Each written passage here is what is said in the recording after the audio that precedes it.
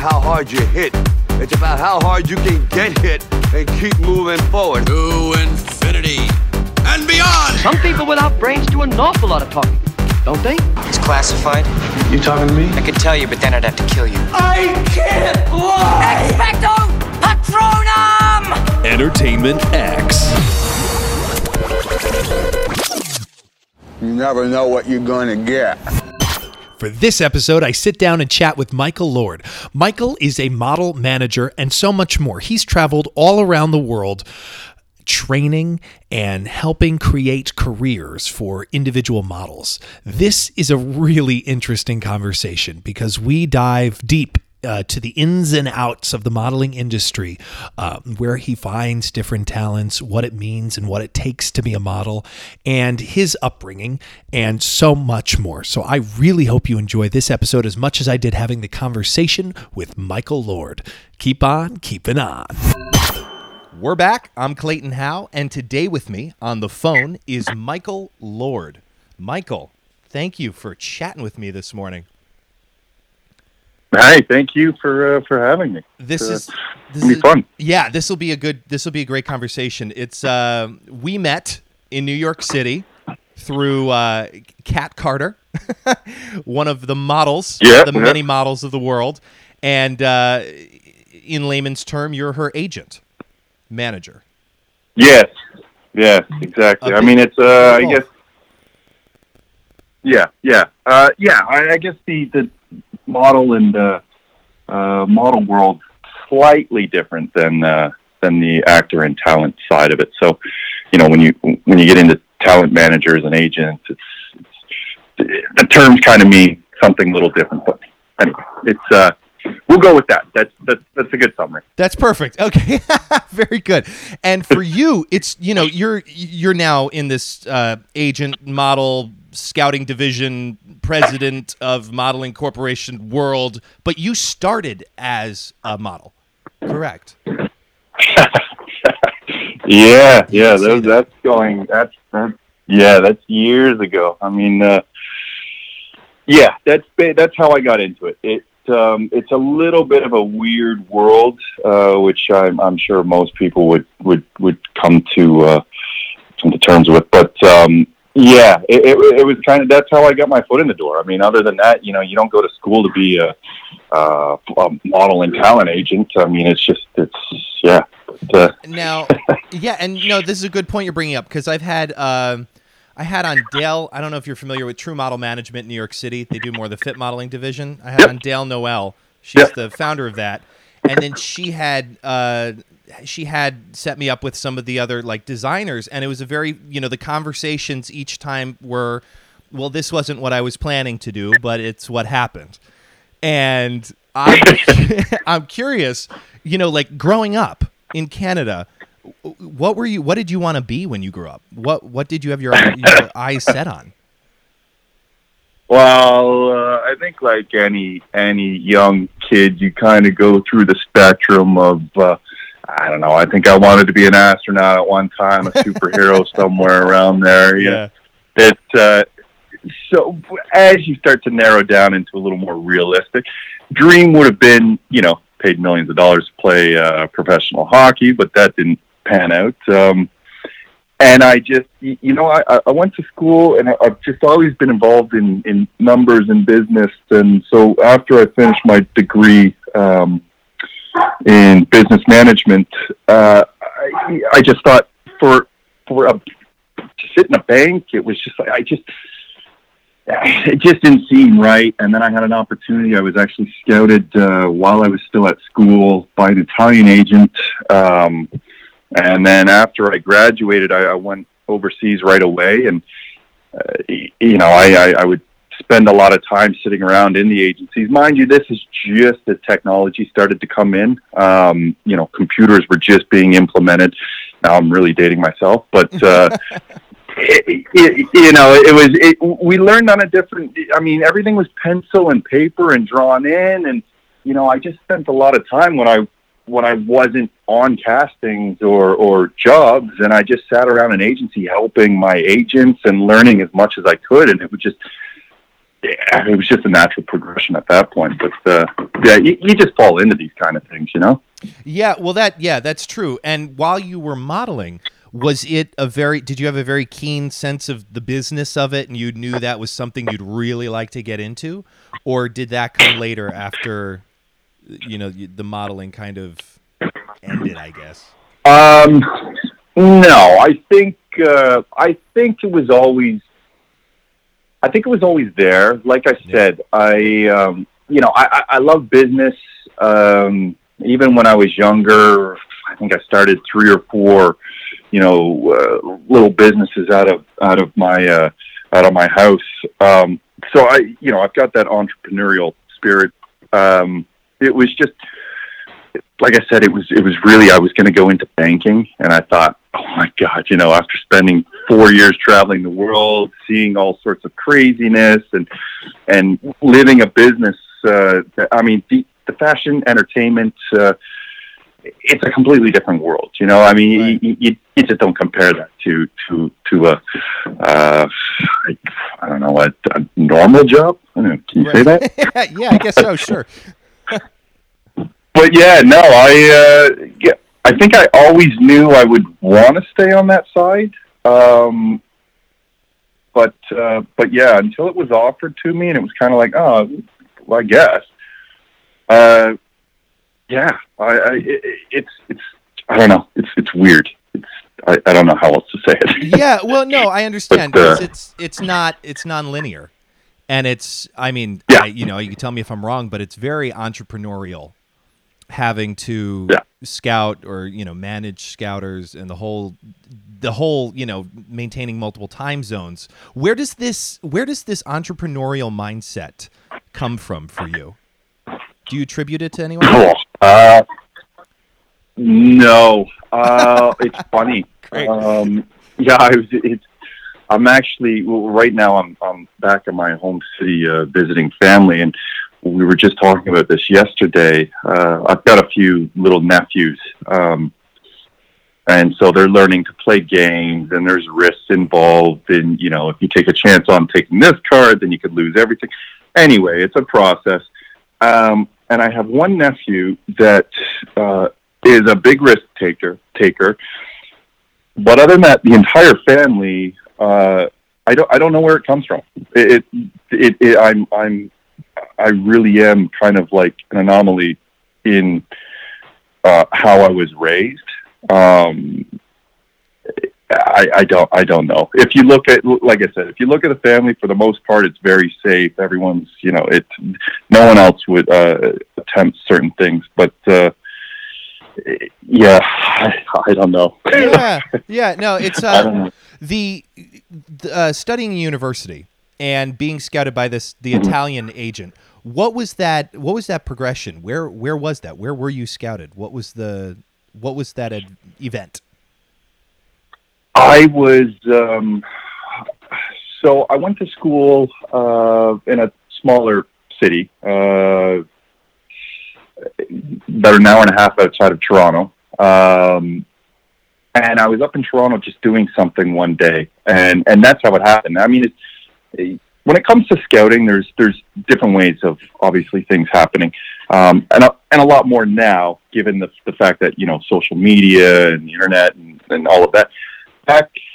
Back when it happened for me, it was, you've got street scouts, which that's it. There's people that stand on the street and all they do is look at people and then approach them. So that's how it really happened with me. And yeah. And you were literally approached on the street. You're walking down the street, down Queen Street in Toronto, and they got you. Exactly. What? Yeah. What? Queen West. Oh yeah, it was. Oh, I was guessing. That's great. What do you love most about traveling? Oh, yeah. Well, I would have to say that's probably why I like to do the job as much as I do. It's not a typical lifestyle, and for me, what I love about the travel aspect is, now granted, It's not like I'm going to any crazy third world countries and really struggling. So my travels consist of you're staying in nice places. It's a nice city. Everything is set up for you. Like I'll go in, for example, when I managed the scouting for our New York and Paris company, I would fly around the world, whether it be, you go to Russia, you go to Sweden, you go to Bulgaria, Holland. When I fly in, I would then be in contact with the local agencies. The local agencies would basically be doing their street scouting in those areas. So basically it starts from a regional area. They find their talent there. I'll come in. I'll meet the best talent out of those cities or that country, and then decide whether, they were strong enough for the New York or the Paris markets. So it's not that my travels were, it wasn't a difficult travel arrangement. That being said, there's a lot of instances where in certain Eastern European countries, where business is conducted a little differently than you would expect from the Western civilizations, or certain players involved, which a little bit of the black market area. I've crossed paths with like gangster. It's crazy. I mean, it's a funny business. There's a lot of money. It's youthful. It's full of beauty, and it's mysterious. I mean, people think they know what it's about because they see a TV show, which, whether it's America's Next Top Model or this or that. But I mean, that's not the industry. That's not how it works. I mean, that's made for TV kind of stuff. It's fun competitions that people can watch on a regular basis, but that's nowhere near what the industry is like. So, what I like about travel, now that I've just danced around the entire thing, probably I like newness. I don't necessarily like routines to be. I don't like the monotony of it, So it's always something different. There's always something to stimulate. I mean, hopefully that answered your question. Do you have? It did. I mean, it also brought up a whole bunch more questions, which is exciting. Do you have a preference on metropolitan areas or beaches? Do you have any particular favorite spots that you've been to, or that you like to return to? Oh, yeah. Well, I mean, if we're going just off of the best success rate on taking a brand new kid, guy or girl, and turning them into bona fide model or fashion stars, right, I love Holland. Holland's just genetically they're just beautiful people. Sure. They're tall, healthy. It's all the bike riding. It's but they're beautiful people. I don't know how else to say it. That Scandinavia is also a hotbed for a lot of the talent. Beaches all have our street scouts and people like that, which will go walk around beaches and find people that way. Sporting events, school events, anything that requires athleticism, to a certain extent. As I was saying, with Sweden and Scandinavia, themselves, for instance, that's a culture where most of the young girls growing up all ride horses. So the best place to be scouting in Scandinavia is horse shows. It's like watching in America, athletic girls or tall girls are good to play basketball or volleyball or that kind of sport. So, Sure. These are kind of things where you look at, it changes. It changes the cultures. It changes with nationalities. But yeah, I mean, if you're going to go to Brazil, the beach, you go to the beach. Right. But yeah. So what have you learned about negotiating, and how have you gotten better? Negotiating. Again, it comes down to this is in international business. So it's understanding the person you're dealing with. Sure. And I think, in any negotiation, it's smart to understand, where the value is placed. So obviously, what you want and what is valued to you. But when you're negotiating with your counterpart, it's understanding what their mindset is. So, and how you can drive value from that.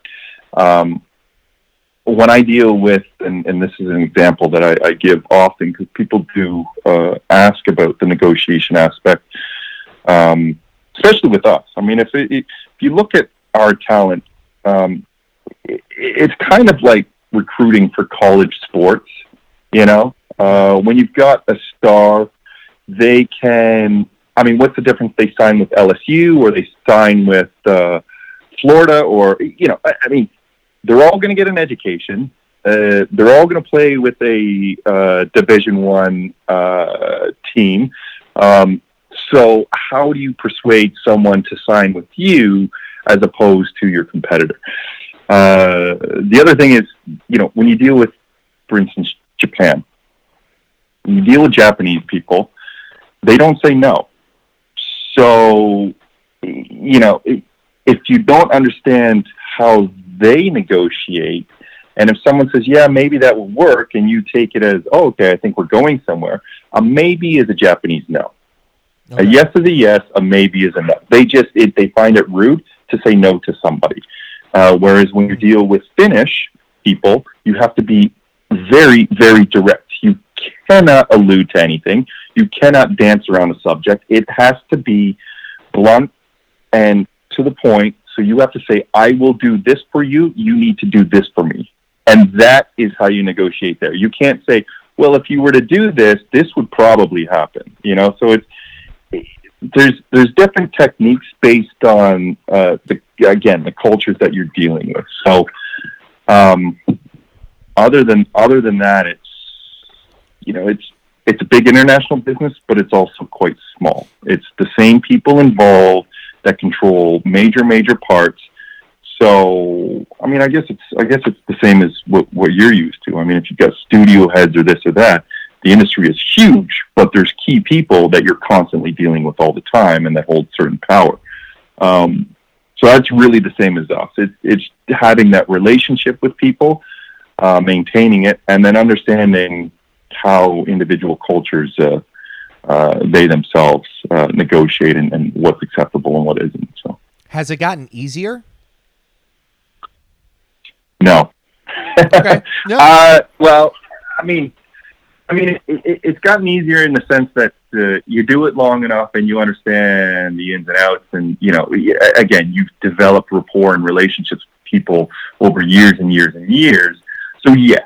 Is it easier now for me than what it was, when I first started 20 years ago? Absolutely. But the industry is constantly changing with technology and everything. I mean, not just our industry, every industry. But you've constantly got to be looking at how you can improve. Agencies and management companies pop up, all the time.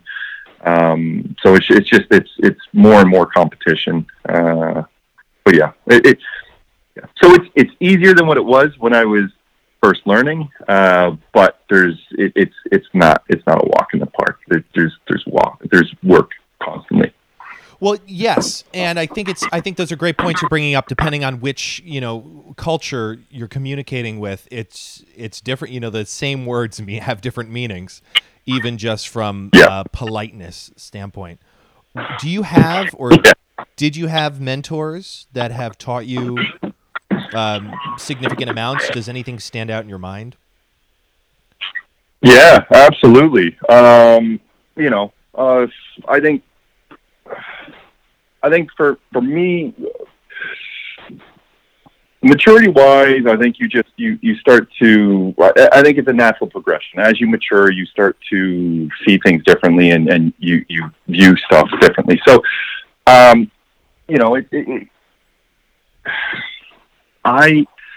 at the beginning, and even now, I try to not talk as much as I listen. I think it's good advice in life in general. You learn from listening. You don't learn from talking. So, I like to hear people out. I like to, look at things from other perspectives.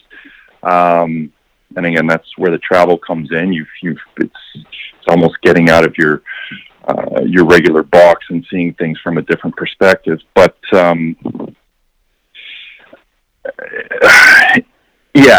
I would say there's a few people that were very key in my growth. It's the tough thing now for talking about that is because a lot of what's happened in the past, and I'm sure, it from TV and film as well. Business as usual has changed dramatically over the past few years, decades. What happened back in the 70s, it wouldn't fly now, and so you get. I've got a few people that were great mentors in the sense of helping me understand the business and that sort of thing. But I don't look to them for how to put this. I'm trying not to put my foot in my mouth for this. No, I know, and it makes sense though because you're bringing up good points here. That it's outdated. Some of the previous deals could be outdated. They introduced you to people, but communication has evolved, I guess, or whatever you want to call it. Absolutely. You look at, for instance, John Casablancas. I don't know if you know that name at all. He was the guy that created Elite Model Management way back in the time. Now, this is going years back. This is in the 70s. Your listeners are going to hear Elite Model Management. They're going to know the name.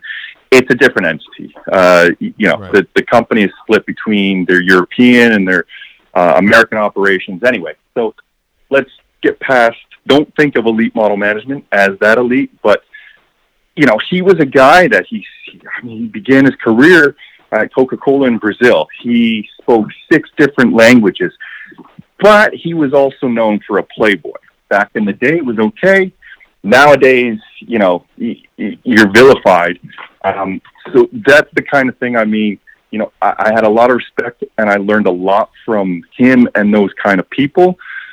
But the way I approach situations and, business and pleasure, I kind of draw a very distinct line, as opposed to some of those older people back in the day. Another big person for me was a woman named, she's still alive, Natalie Coutan, which she gave me my first job in Paris. I stayed with her for, 12 years through the business. She started under John Casablancas at Elite Paris as well before forming her own company. And she was, and continues to be. I still work with her. She's now the chief executive officer of women management out of Paris. So We do a lot of work. Still talk to her quite often, but yeah, I mean, I grew up with her, and learning it from a woman, I think also gave me an advantage at the time. So, an advantage in communicating with female models, or just getting the communicate. I think, yeah, I think. Well, I think it one, seeing the business from a different perspective, and a strong woman at that, which back at that time they were quite few. It was a very male driven industry. Good or bad, like I said. Yeah, I mean, we all are aware of what the 70s and what that was like. So, but I think with her, it was really, again, yeah, just understanding from a woman's side, and someone, a powerful woman that grew up there. It allowed me to just have a different perspective, I think, and just kind of counterbalance, the different sides of how people perceived or saw the industry. And this is, that makes sense. I appreciate you bringing this up and being willing to talk about it, because you're a great guy. And I think it's very interesting to hear, what you learned in the past to how you operate, and what you took and what you disregarded from there. And it's having a keen sense of, self-respect and respect for other humans. And I think you have a very high value on that. And I can feel it when I talk to you. And I think it's fantastic, that you're willing to talk about how you distilled information that, may not be proper business practices to now. Plus, a lot of parents have to have a lot of trust with you and for you to be taking, 18-year-old girls, from Belgium to Paris, from Paris to New York, for these modeling opportunities.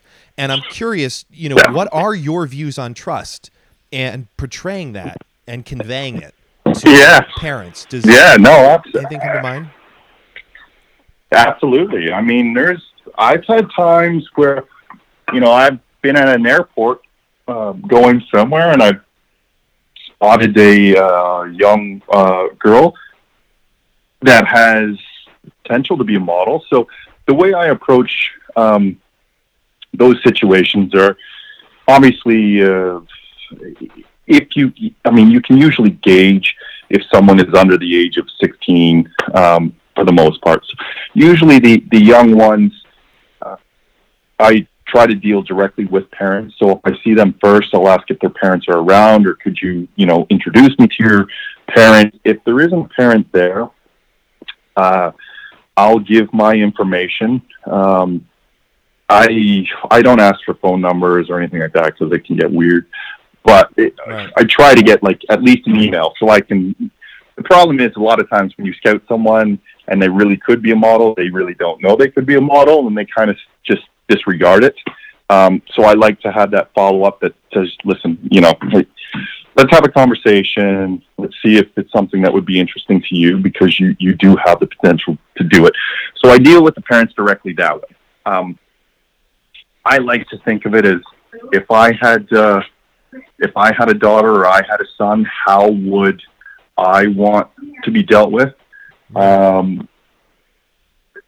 yeah, I mean, I've had parents tell me off before, as if I was, there to steal young children or whatever. And, at that point, I just say, here's my card. You can see what we do. I understand if it's not of interest for you, it's not for everyone, but, at least check it out. So it's, and it can be it can be tough. I mean, it is, again, how do I say this? It's easier for women to scout. They're more interested in becoming a model? Well, no. I mean, sorry. It's easier for a woman scout to find talent as opposed to a male. And that's simply just due to the optics. In the sense of, I know a bunch of scouts all over the world, but some of them, they're super nice people, by the way. But when you first meet them, you go, oh my, I know some guys that are in Russia that look like they're KGB killers. I'm like, how could any parent hand over their child to you? This is just crazy. So it's a lot easier when someone is approached by a woman, just because it's you know what I mean? It's there's more of a motherly figure. It's more trusting. It's more eternal. Exactly. It's not a guy saying, you have a lot of talent, I can make you money. Yeah. So it's a difference. Exactly. What? And it's Sorry, go ahead. No, you first. I was just going to say that it's a great business. It's fun. There's nothing's ever constant. There's always stuff going on. But it's one of those things where for a male it's trying to think of any other profession where women are paid more than men. And I don't think, I think our industry is the only one that does it right now. I'm trying to think of who else would be, but our industry is the only legit industry where, women. We're talking about a big difference, a pay difference of 3, 4, 5 times. Wow. So when you look at these women that are making $3, $4, $5 million a year, their counterpart for a male is you're looking at about, like I said, a fifth of that. It's just so, and being a man in the business too, you just got to be very careful. And this is where you were saying, how do parents trust and this and that. You've got to, you've got to understand who the person is, and you've got to know them a bit. But I'm very cautious about reputation. And it can be very dangerous, again, to get, to let your personal life cross over into the professional. You know what I mean? Oh, yes. So if you ever... No, it's huge in theater. You're working with male and female ensemble cast members, whatever. You guys are all together. There's a lot of dating in theater among cast members, and it took me until after a year or two after college to realize, like, okay, that's not something I'm going to do. It creates more drama, and it can affect your reputation because things get emotional. So it's just being intelligent. It's just like it's an intelligent form of dating to not mix work and play. And these are like, we can make jokes about it, but you're bringing up a really great point. To have that line, way more success can come to you. Because you're not, Yeah. Well, and that's the thing. It's, we're in a business of image. That's all we do is we sell image. It's everything that those girls or guys are doing. It's based off of you're playing a character to sell a brand and the image that they want to portray at that point. But it goes for everything else. For me personally, again, if you don't want to have a narrative that's negative.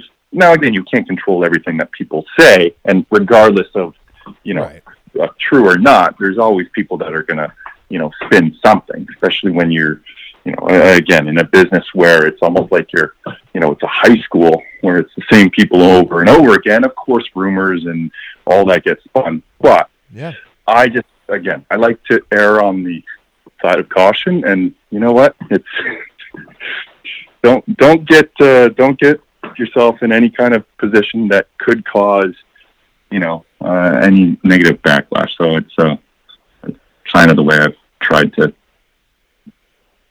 handle my business. Yeah, for 20 years, and it's working. But that's that. So far, so good. So far, so good, right?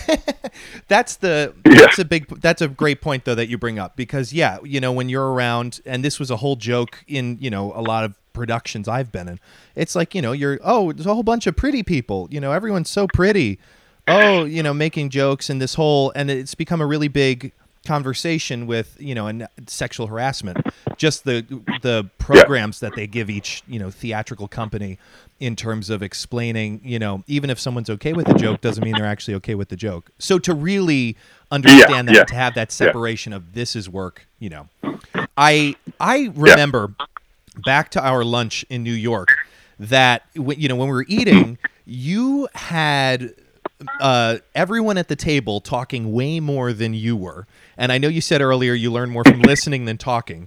And I think it's a fantastic trait, because the more you have someone talking to you, the more they like you because of that interest level. They're interested. Yeah. And it's common sense. I mean, that makes sense. I'm curious, how has that been cultivated? Part one.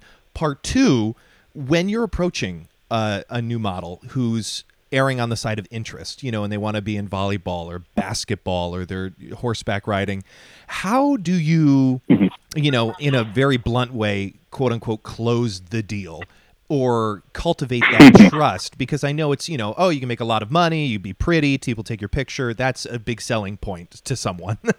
But what is that? What is that dialogue? What are the parents usually saying? What are their worries and concerns? Yeah, it's a big question.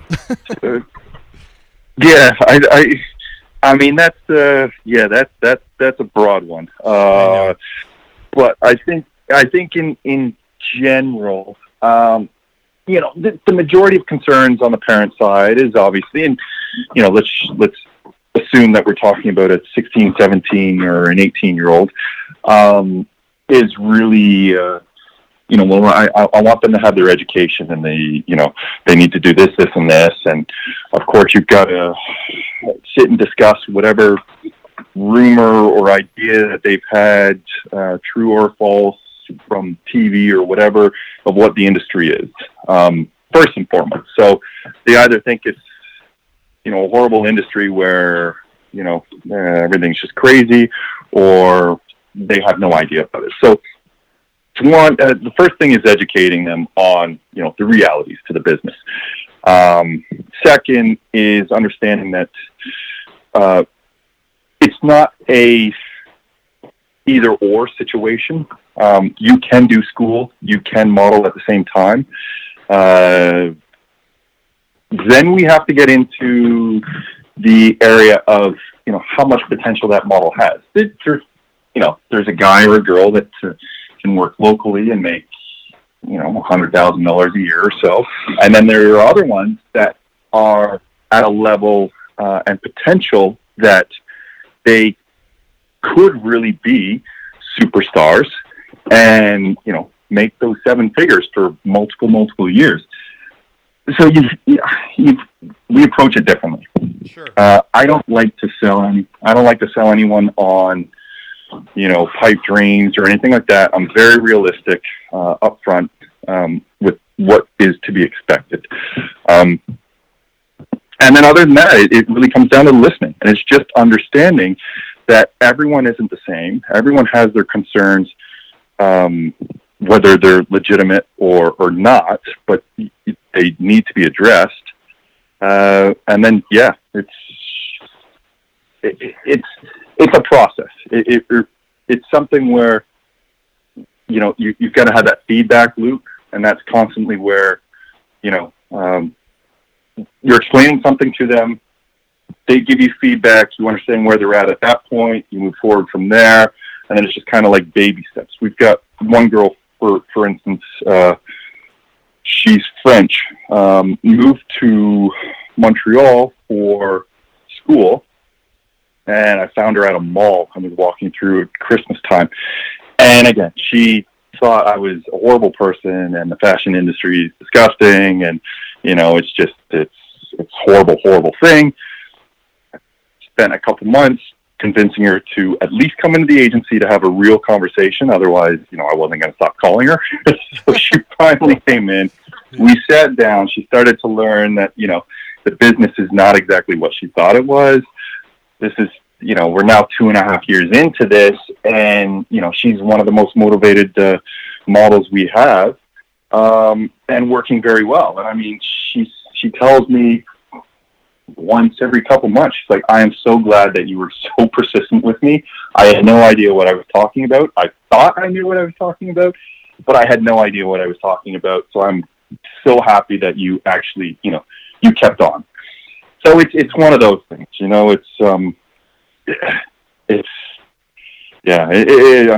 it's weird. I don't even know how else to explain it. I think you're doing a great job. I think it's also interesting to see the long game of it. It takes a while. It's a long game. Yeah, no, absolutely. And you have to keep at it. Are there common themes among, I guess, models you've worked with that you see repetitive, the top performers, common themes of the top performing models in terms of personality or, kindness or what have you? Yeah.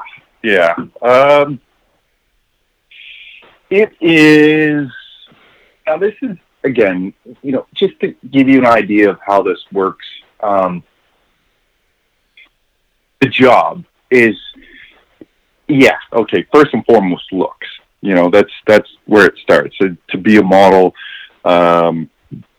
it's about your physical appearance. But that being said, for every pretty girl, there's another 3,000 around the world that are just as pretty or just as handsome as that other guy.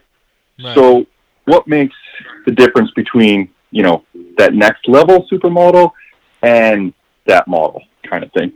And that really comes down to the personality. Sure.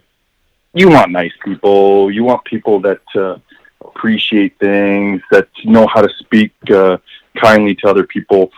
I've dealt with many, many, many personalities. Some, obviously more likable than others. But the ones that were very successful, whether they were nice people to begin with or not, they understood it as a business, and they understood the importance of them selling themselves. So even some of the girls that I just, you just don't like, they're just not likable people. They could turn it on for clients, and you would go, that's a professional. She knows exactly what she's doing. She knows what's important, the relationships, how to cultivate them, how to keep them moving, how to keep people interested. If you're going on a job, you got let's take a beautiful girl. It doesn't take any genius for her to book multiple first jobs. What's important is those follow-ups. So you can work once for Vogue or this or that, but they need to keep booking you. So if you're on a shoot with clients and you've got a whole team there, photographer, hair, makeup, you've got your assistants, you've got your production, you've got your director, you've got all of that, and you're there for 5 days on some island, and they don't like you as a person, why? I mean, they could pick anyone else to spend 5 days with. So why would they use you? Kind of thing. So it's understanding that in front of the camera, that's your job. But even when the camera is off, it's those relationships there are what you need to keep going, for that future success. So it's interesting watching who gets it really quickly, who doesn't, and then we obviously help coach along the way. But yeah, it's a business where I can have somebody that was going through to be a doctor and is extremely, extremely intelligent, and then I've got other ones that couldn't care less about any educational value, but are insanely creative. So it's these personalities. It's not like one personality fits. You couldn't fit it into, like you would say, that's a group of models. Guess what the personalities would be like, Whereas if you're sitting there and you go to law school, you get a pretty good idea of what that class is like. It's right. It's a mindset as opposed to, you know what I mean? Yeah, I think I do. It's the idea of knowing that what you're going into with a class, like the course outline, you know what you're getting yourself into, as opposed to working with each individual model. You don't know until you work with them who they'll be, and that's the main selling point. Is exactly. The rebooking, because they're nice. Yeah, this is. And then if you look at Sorry. Go on. I was going to say, for instance, someone that wants to be a lawyer, there's a certain mentality too that you expect. Or if you walk into a business class, they're all very similar in kind of their mentality. Whereas when you've got something based on your looks, you can have so many different demeanors. You can't just base someone's personality off of just how they look. Kind of thing. Yes. Does that make sense? Yes. You know what I mean? Yes. Yeah. And the so it's all walks of life. It really is. And the name that comes to mind, and I listened to, I don't know if you're familiar with Tim Ferriss. He wrote 4 Hour Workweek. He's kind of an entrepreneurial guy. Okay, yeah. He had Carly Kloss on his podcast. And okay, Carly, yeah. He has his assistant do all this background work and research on who he's going to interview. And on the top of this stack of papers of Carly Kloss's, her file, that he's going to ask her about, there was a Post-it note, and it said, she might be the nicest person on the entire planet, based on everyone he's talked to. And that was like on a yellow Post-it note on top of all of this information of her background. And I can't help but think that is a determining factor in success. Huge. It's huge. Carly is a very, very nice person. And she's done extremely well for herself. And she's very entrepreneurial. She's great. There's nothing I would ever say bad. But when you look at her, she's not a standard model.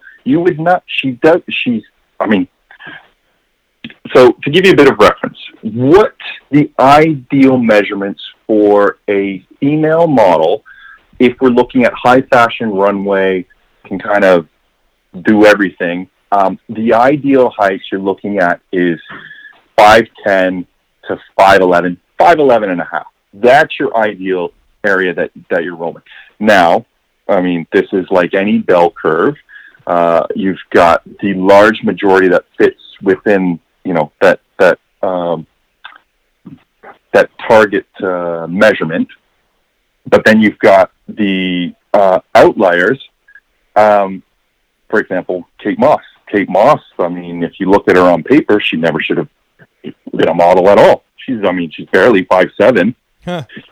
Carly Kloss is on the other side of the spectrum. She's 6'2". I think she might even be 6'2 and a half. That's huge. That typically does not work. But, this is where it doesn't necessarily fit into the box. And this is where she has been incredible in understanding, how she's understood what motivates and what drives people. Now, of course, she's extremely beautiful. I'm not, we're not talking about just some random person that walked off the street and they're like, oh, she's got a nice personality. Let's make her a supermodel. That's not how it works.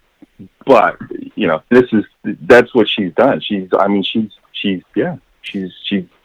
very successful, very kind, very nice. I don't know anyone that would say anything bad about Carly. There's a lot of models out there that people are like, oh God, I can't wait for her success to stop because she's a horrible person.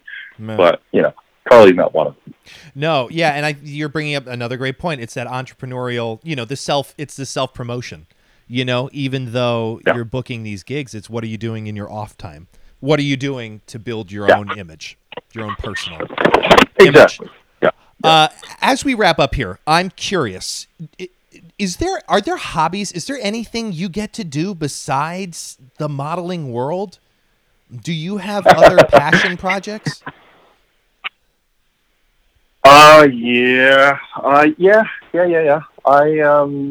I'm big into sports. My pastime when I'm not doing business-related modeling, fashion stuff is I'm a hockey fanatic. I'll go to every hockey game I can. I'll watch any game. It doesn't even make, even when I'm in France, I'll go watch French play hockey. It's what I love. Other than that, as I said to you, I do very entrepreneurial. There's actually I own another company that's launching. It's a hot sauce, so completely different from the fashion business. I've got some side ventures that happen, and I like to do collaborations with. I've got a few friends that are in not the model side, but the talent side as you in the film and TV. So for me, I don't know. I like to facilitate things and manage, and I'll always be starting, creating things and doing that kind of stuff. Oh, and I build. I like to build stuff. What? Oh my goodness! What about build? Oh goodness! Just don't say a bar table for out on the deck. But I mean, nice. Just getting in the process of I'm going to be building a log cabin on a lake by myself. So it's I decided, if I'm going to do a project, might as well make it real big or real complicated, and I'll build myself a cabin so I can fish. That might be the perfect. This might be the perfect time to be doing something like that. Hey, exactly. It's the dichotomy of my life. On one side you sit there and you gallivant around the world, globetrotting, and living this crazy, interesting thing, and then when I'm outside of that, I put me in the middle of the forest on a lake and no one around me, and I'm good. Oh my goodness! Wow. Well, this has been an absolutely wonderful conversation. I'm so glad that we could take this time and learn, and I could learn more about the back end of the business, so to speak, stuff that's not typically talked about. Yeah. No, it's fun. It's fun to chat. Yeah. It's really interesting to hear what drives you and how you go about operating. Well, hopefully it's interesting for your listeners as well. Oh, I imagine they will love it. Final question for you: is there, with all these themes we've talked about today, is there a word or a phrase that you would put on a billboard for millions of people to see? It can be a story, a quote, a word. Does anything come to mind? Oh, you know what? Oh, God. I knew that was coming too. Top of my head, I'd say humility. Humility, yeah. I think,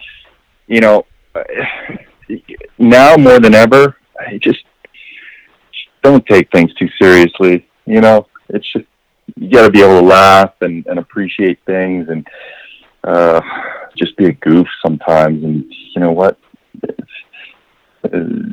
Just appreciate things. Don't take life too seriously, and